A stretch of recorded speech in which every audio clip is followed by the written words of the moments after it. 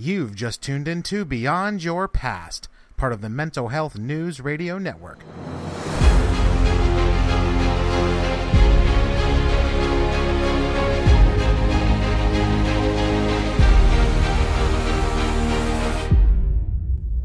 Welcome back to Beyond Your Past. I'm your host, Matt Pappas, certified life coach specializing in overcoming anxiety and trauma recovery. And this podcast is all about helping you move forward from what holds you back. Each week you'll hear from coaches, clinicians, and advocates who've overcome tremendous odds and are now using their journey to inspire you throughout yours. This is your place to feel validated and encouraged as you take your life back and live free from your past. Are you ready? Let's do this. Greetings, everyone, and welcome back to another edition of the show. Thanks so much for taking some time out of your day to tune in, and I hope that each episode inspires and encourages you on your own journey. Special thanks to my incredible sponsors, INLPcenter.org, offering world-class online neurolinguistic programming and life coach training to people in over 70 countries, and to Daily Recovery Support, interactive group calls in a safe atmosphere for survivors of complex trauma, equipping you with the skills and information you can use every day in your healing journey. Learn more and get signed up at cptsdfoundation.org. My special guest on today's episode is Jason Miller. Jason submitted his incredible story as a guest blogger on Surviving My Past back in May of this year, 2018. Entitled, A Bipolar Life, he spent years making mud pies in a slum, but no more. In his account, he shares openly about his struggles not only with bipolar disorder and full-blown mania, but also in the areas of addiction, financial and relationship struggles, a terrible accident on the job that left him with severe burns on his body, and more. Jason's story is not only one of struggle, but of resiliency, learning, and overcoming what he's endured to get to a point where he's beginning to do advocacy work, not only on his own, but also partnering with NAMI in his local area. You can follow him on Twitter at CostlyLoveWins, and I'll be sure and put that in the show notes. I hope that by listening to Jason share, you'll be encouraged and inspired to keep working and never give up throughout your own struggles in life. There is always hope. Always remember that. So let's join my recent chat with Jason Miller. So hey, Jason, welcome to the show, man. How are you? Thanks for joining us today. I am good, Matt. Happy to be here, and thank you. Absolutely. My pleasure.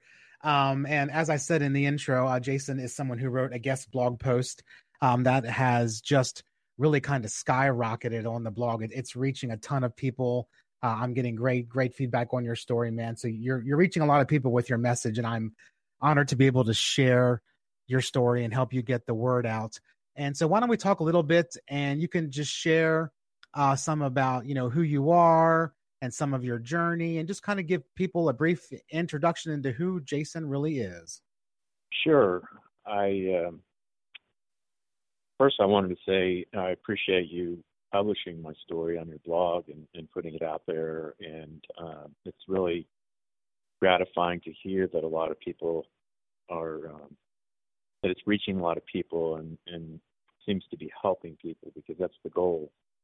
That's one of my ways of helping others by sharing my story, and it's something I learned in AA, is sharing my experience, strength, and hope. And this has been a great opportunity to do that. So thank you. And as far as who I am, I am a person who was blessed, or today I think of it as being blessed. At one time I thought of it as being cursed with bipolar disorder and alcoholism and an addiction to pornography, and I guess you could say emotional trauma from growing up in a pretty dysfunctional home. Not blaming anything on my parents, but it was just very, very, we were all dysfunctional. And so it's been an interesting ride for the last 51 years. And I have had, I think that my story may resonate with a lot of people because it has, my experiences have been so eclectic. And I've had a few major travesties, but it's more of a long-term and sustained struggle and a lot of pain until I got into recovery. And it started out very early. I knew there was something wrong with me. I mean, I didn't have the capacity to understand that it was mental illness, but when I was a kid, I was depressed. I didn't know I was depressed, but I knew that I wasn't functioning the way other people did. I wasn't happy. I wasn't experiencing joy very often. I had insomnia from a really young age. I was very fearful as a child. I always felt like the outsider. I didn't feel like I fit in. One of the quote-unquote smart kids, and I hid behind my intellect and my studies, especially as I got older.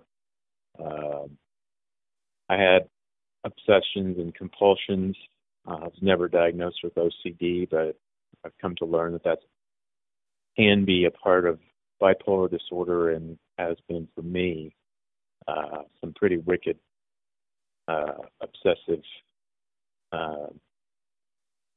thinking that has in the past tortured me mentally, and until I got the tools to cope with it. And so that's kind of what my childhood was like. My father was he was a bullying person with some narcissistic traits, a lot of verbally abusive, verbal abuse, if you will. And my mom was distant and emotionally unavailable, and I just don't think was very capable of being a loving, compassionate person. And not blaming them. That's just, something happened to them, obviously, when they were growing up that made them that way. And then that was passed on to me, and I acted on it in my own way as an adult. So I gave them plenty of hell along the way. So went on to be valedictorian in my high school class, and prided myself in my studies, like I said, and my accomplishments. My parents, that was another thing about growing up in my home, was very, there was no real empathy. It was, people were judged by their accomplishments and their capabilities and not who they were as a person. And I didn't drink or smoke. And I thought I was a very good person. I was kind of a social, not really outcast, but I didn't socialize very much. I had a small group of friends who also did a lot of studying. And then I went away to school. I lived in Kansas City. That's where I grew up. And I went away to school at the University of Missouri at Columbia, which is about 2 hours away. If anybody's into sports, that's MU. It's in the SEC conference now. It's a pretty big school. But down there, that's when my bipolar really blew up. That was a big stressor when I was finally out on my own. And the way it manifested itself down there was a severe depression. I was crying every day, calling home every day, driving home every weekend. And I got involved with a group of guys who were gearing up for a cross-country run. It was competitive, and that became the way that I coped with what was going on. Was I threw myself into this competition, gearing up for the end of the semester to race these guys. And I had never run in my life before. I started out running like a 28 or 29 minute 3.1 miles, and by the end of the semester, I was down to sub 20. I was in 19-minute range, but the price that I paid was my weight went down to 150, or I went from 155 to 119, and I had 3% body fat. I was restricting my food and running compulsively every day. I crashed and burned and came home, moved back in with my parents in Kansas City.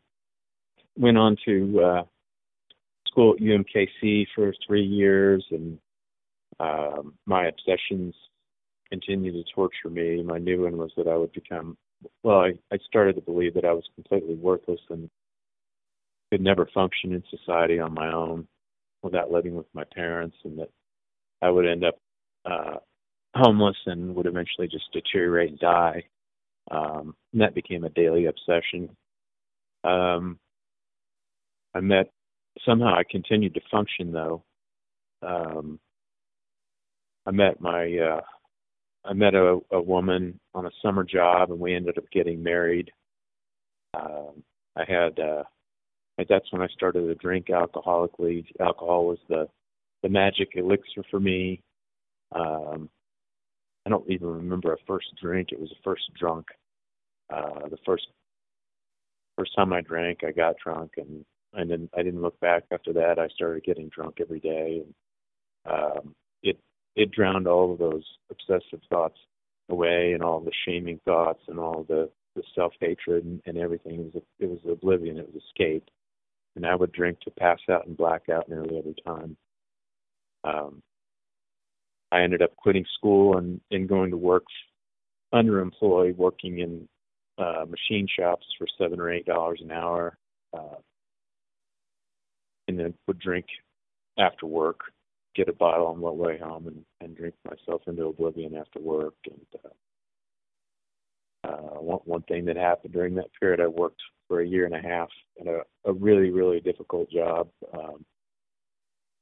very heavy, dirty, nasty, dangerous work in a metal plating facility, and ended up falling into one of their cleaner tanks that was heated up to about 200 degrees with concentrated sodium hydroxide, and I wound up with second and third degree burns on 20% of my body.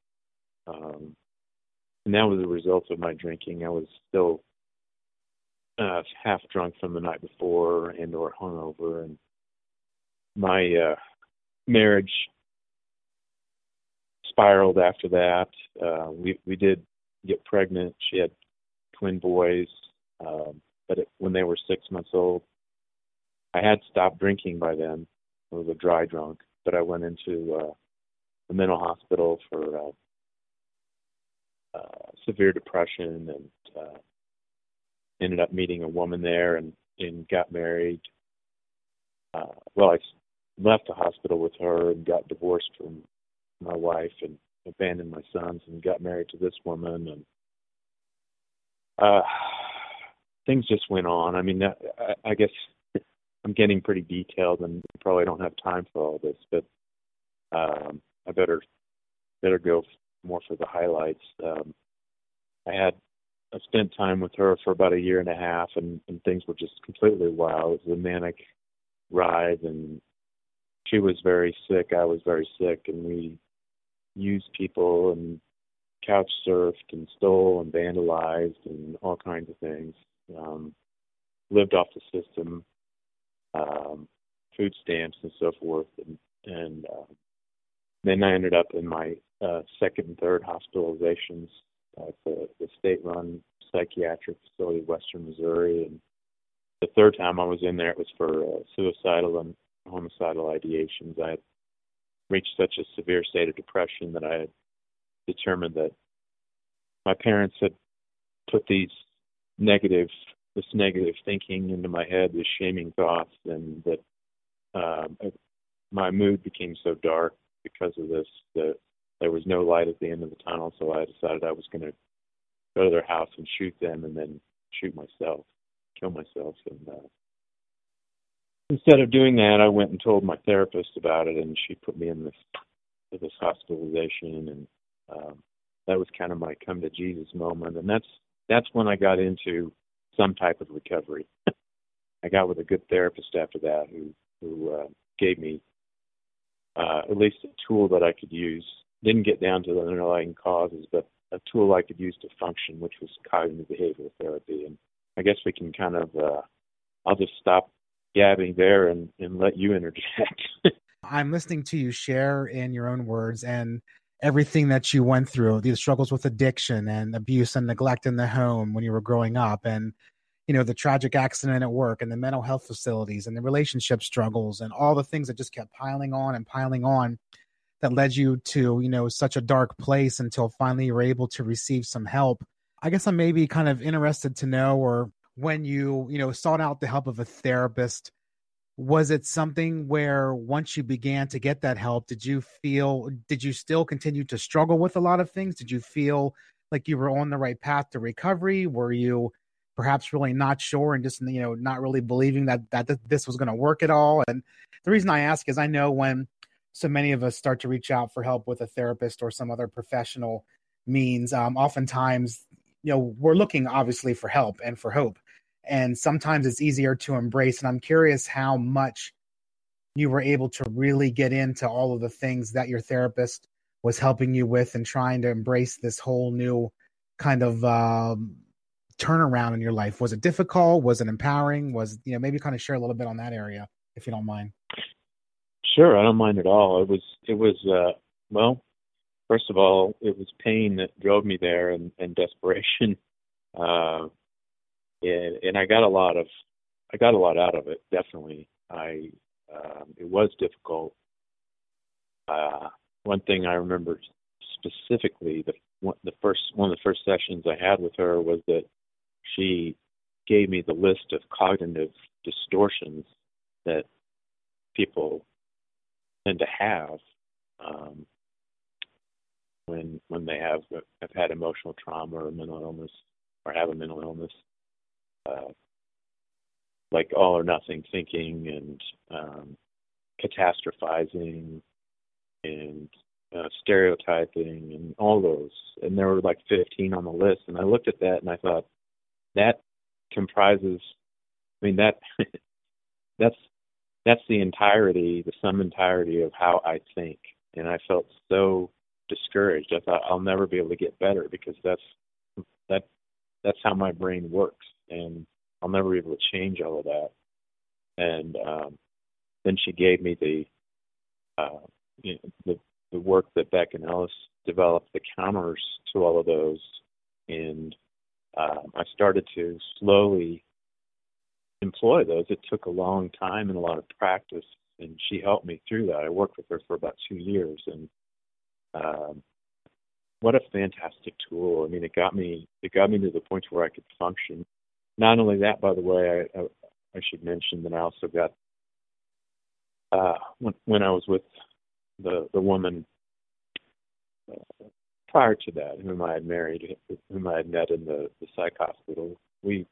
That marriage, of course, fell apart. We were both very sick, but we had been pill shopping through different psychiatrists, basically just to get pills that would make us feel good.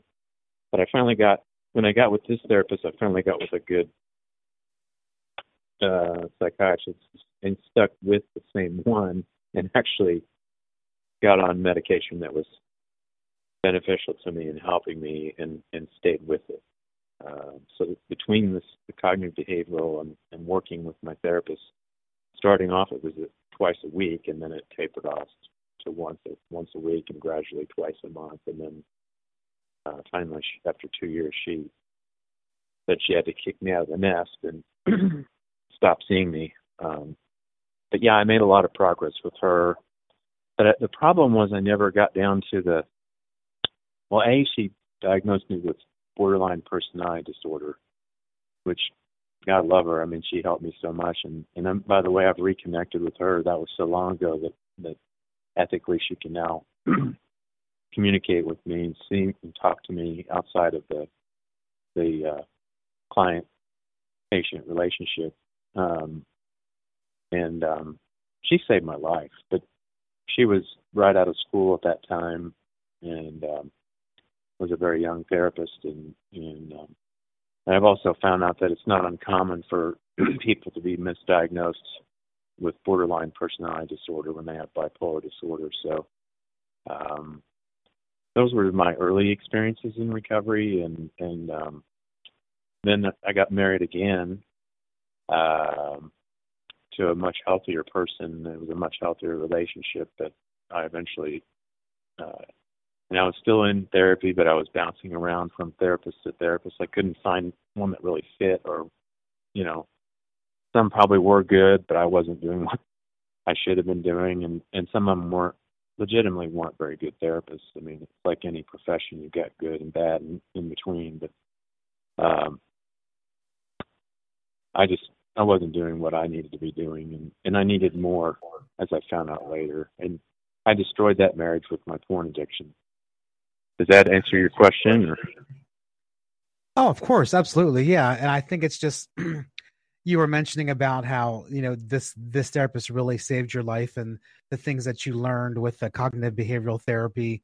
Are those things that you're still able to put in practice today, and are they as helpful, or maybe even more now that you've kind of been at this whole recovery thing for a while, and you know you've been through some of the darkest times, and even though you're still working on yourself, like we all are. I mean, I always say that healing is a lifelong journey, and we're always learning about ourselves and dealing with new memories and developing new skills and reaching out to help others. So the things that you've learned, how are they helping you now that you've been in recovery for so long? Are they still serving you? Are you having to try new things? Like, I'm kind of curious. And I say that because I've had to kind of take some skills that maybe helped me initially, and now maybe they aren't quite as effective. So, you know, at times when they were, so I've had to adjust a little bit and seek out some different modalities and different ideas that maybe I wasn't aware of before, or maybe just wasn't in a place to explore before. Absolutely. Yeah, I do.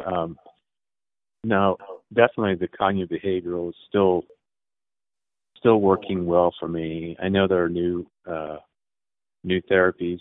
I guess the DBT, dialectical behavioral therapy, which I'm not.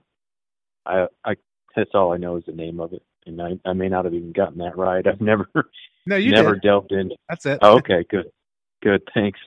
And I don't know if that's the successor to CBT or. Well, it's part of CBT. Like, it's an offshoot that was developed by Marsha Linehan. That a lot of times your CBT therapist will include different parts of DBT in there.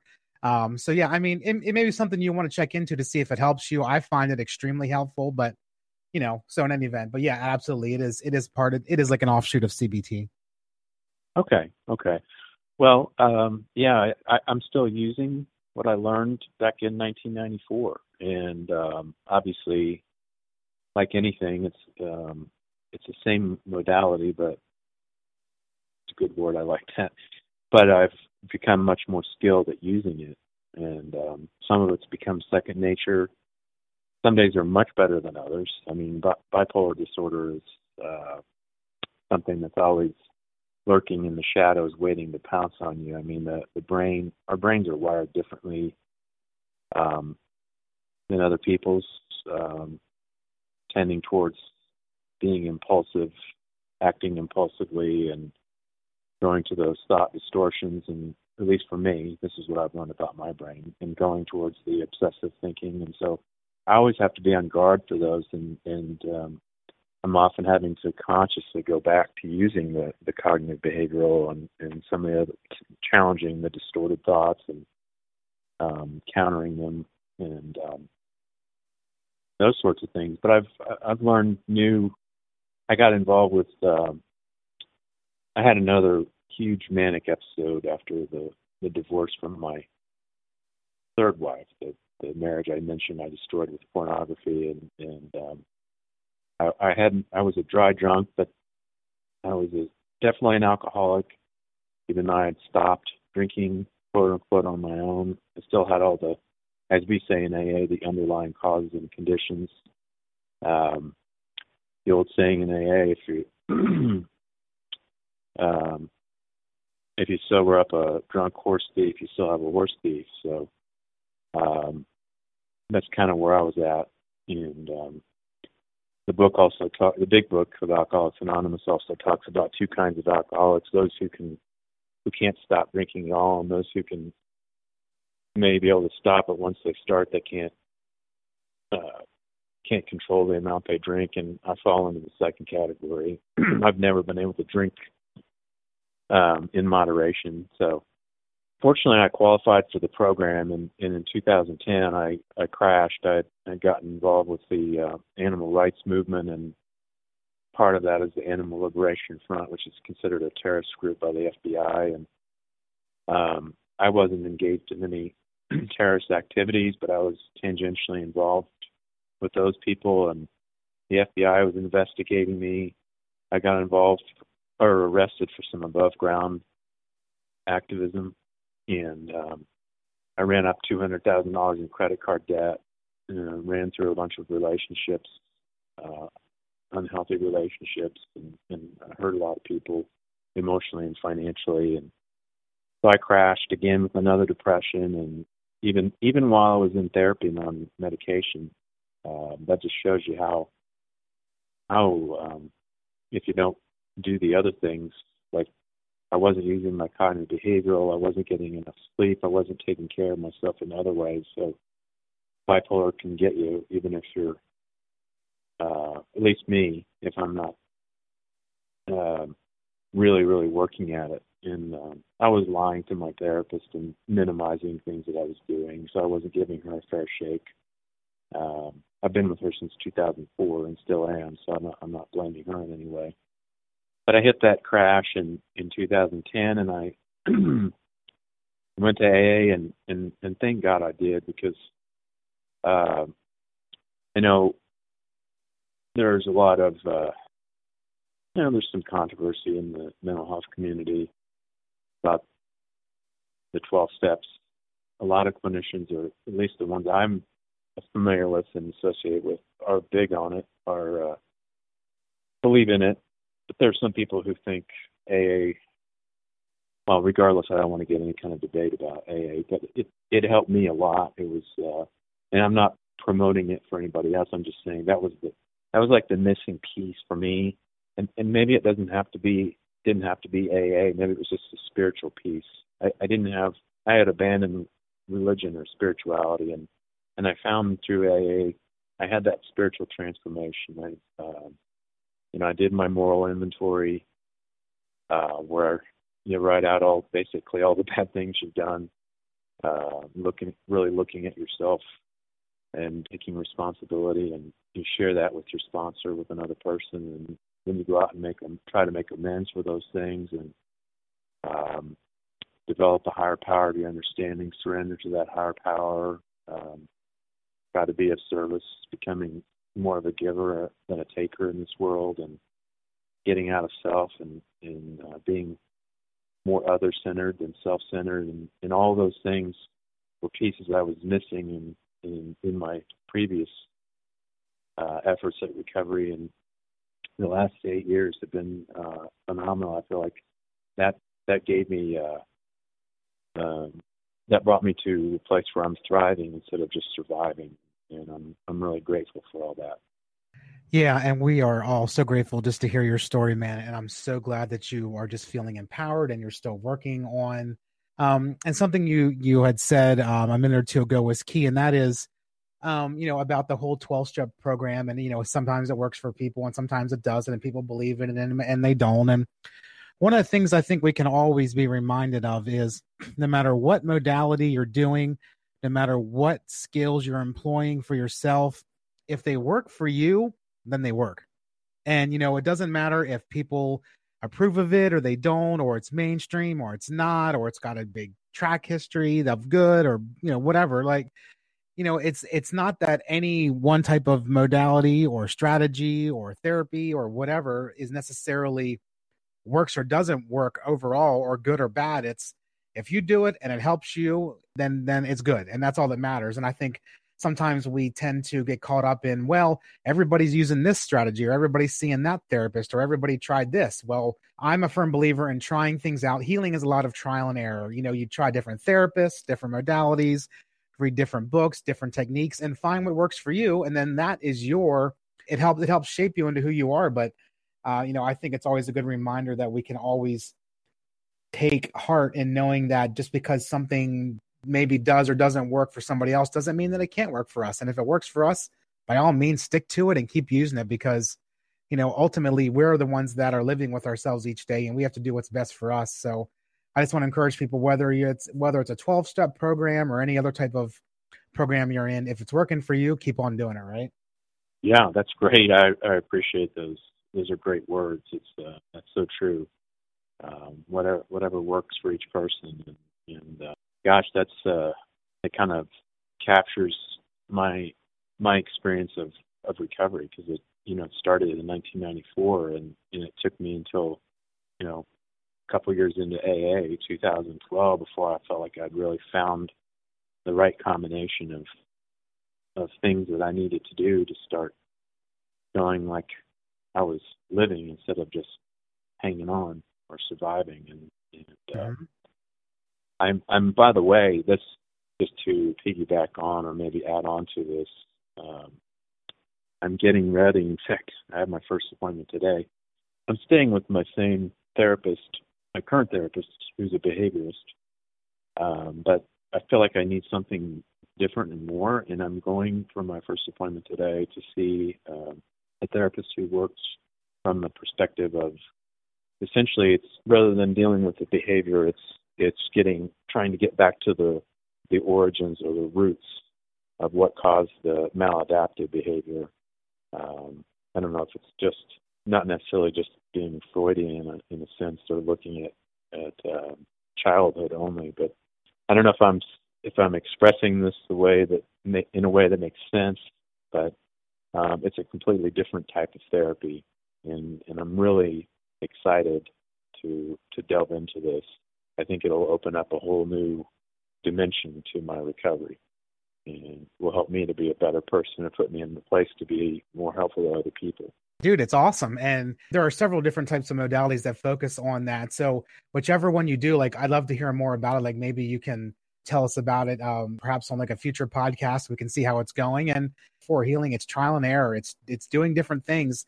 It's exploring different options, because as you evolve and heal and gain more confidence and more strength and more resilient, sometimes we have to try new things to, perhaps keep going forward. So congrats to you on the awareness. And I hope it really works out for you. And I mean, there's so many areas that we could continue to talk about, but I want to make sure that we cover a little bit before we wrap up the show. Is you've shared some of your struggles and how therapy is helping you and the different modalities. So what are you working on now, besides your own recovery and working on yourself? What other things do you do in the mental health and the addiction community to help others? Are there things you're passionate about, causes, programs, things that you do that you might like to share?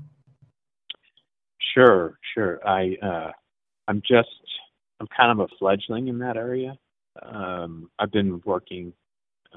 That's part of AA is sponsoring people, and I assume that's true in other 12-step programs, where you basically serve as a mentor for people who are newer in the program, and help them work their program. So I've been doing that over the years, and I've held several service positions within AA. And then just within the last year, I've started to get more involved as an advocate, a mental health advocate, if you will. At least that's what I'm calling it. I have a blog.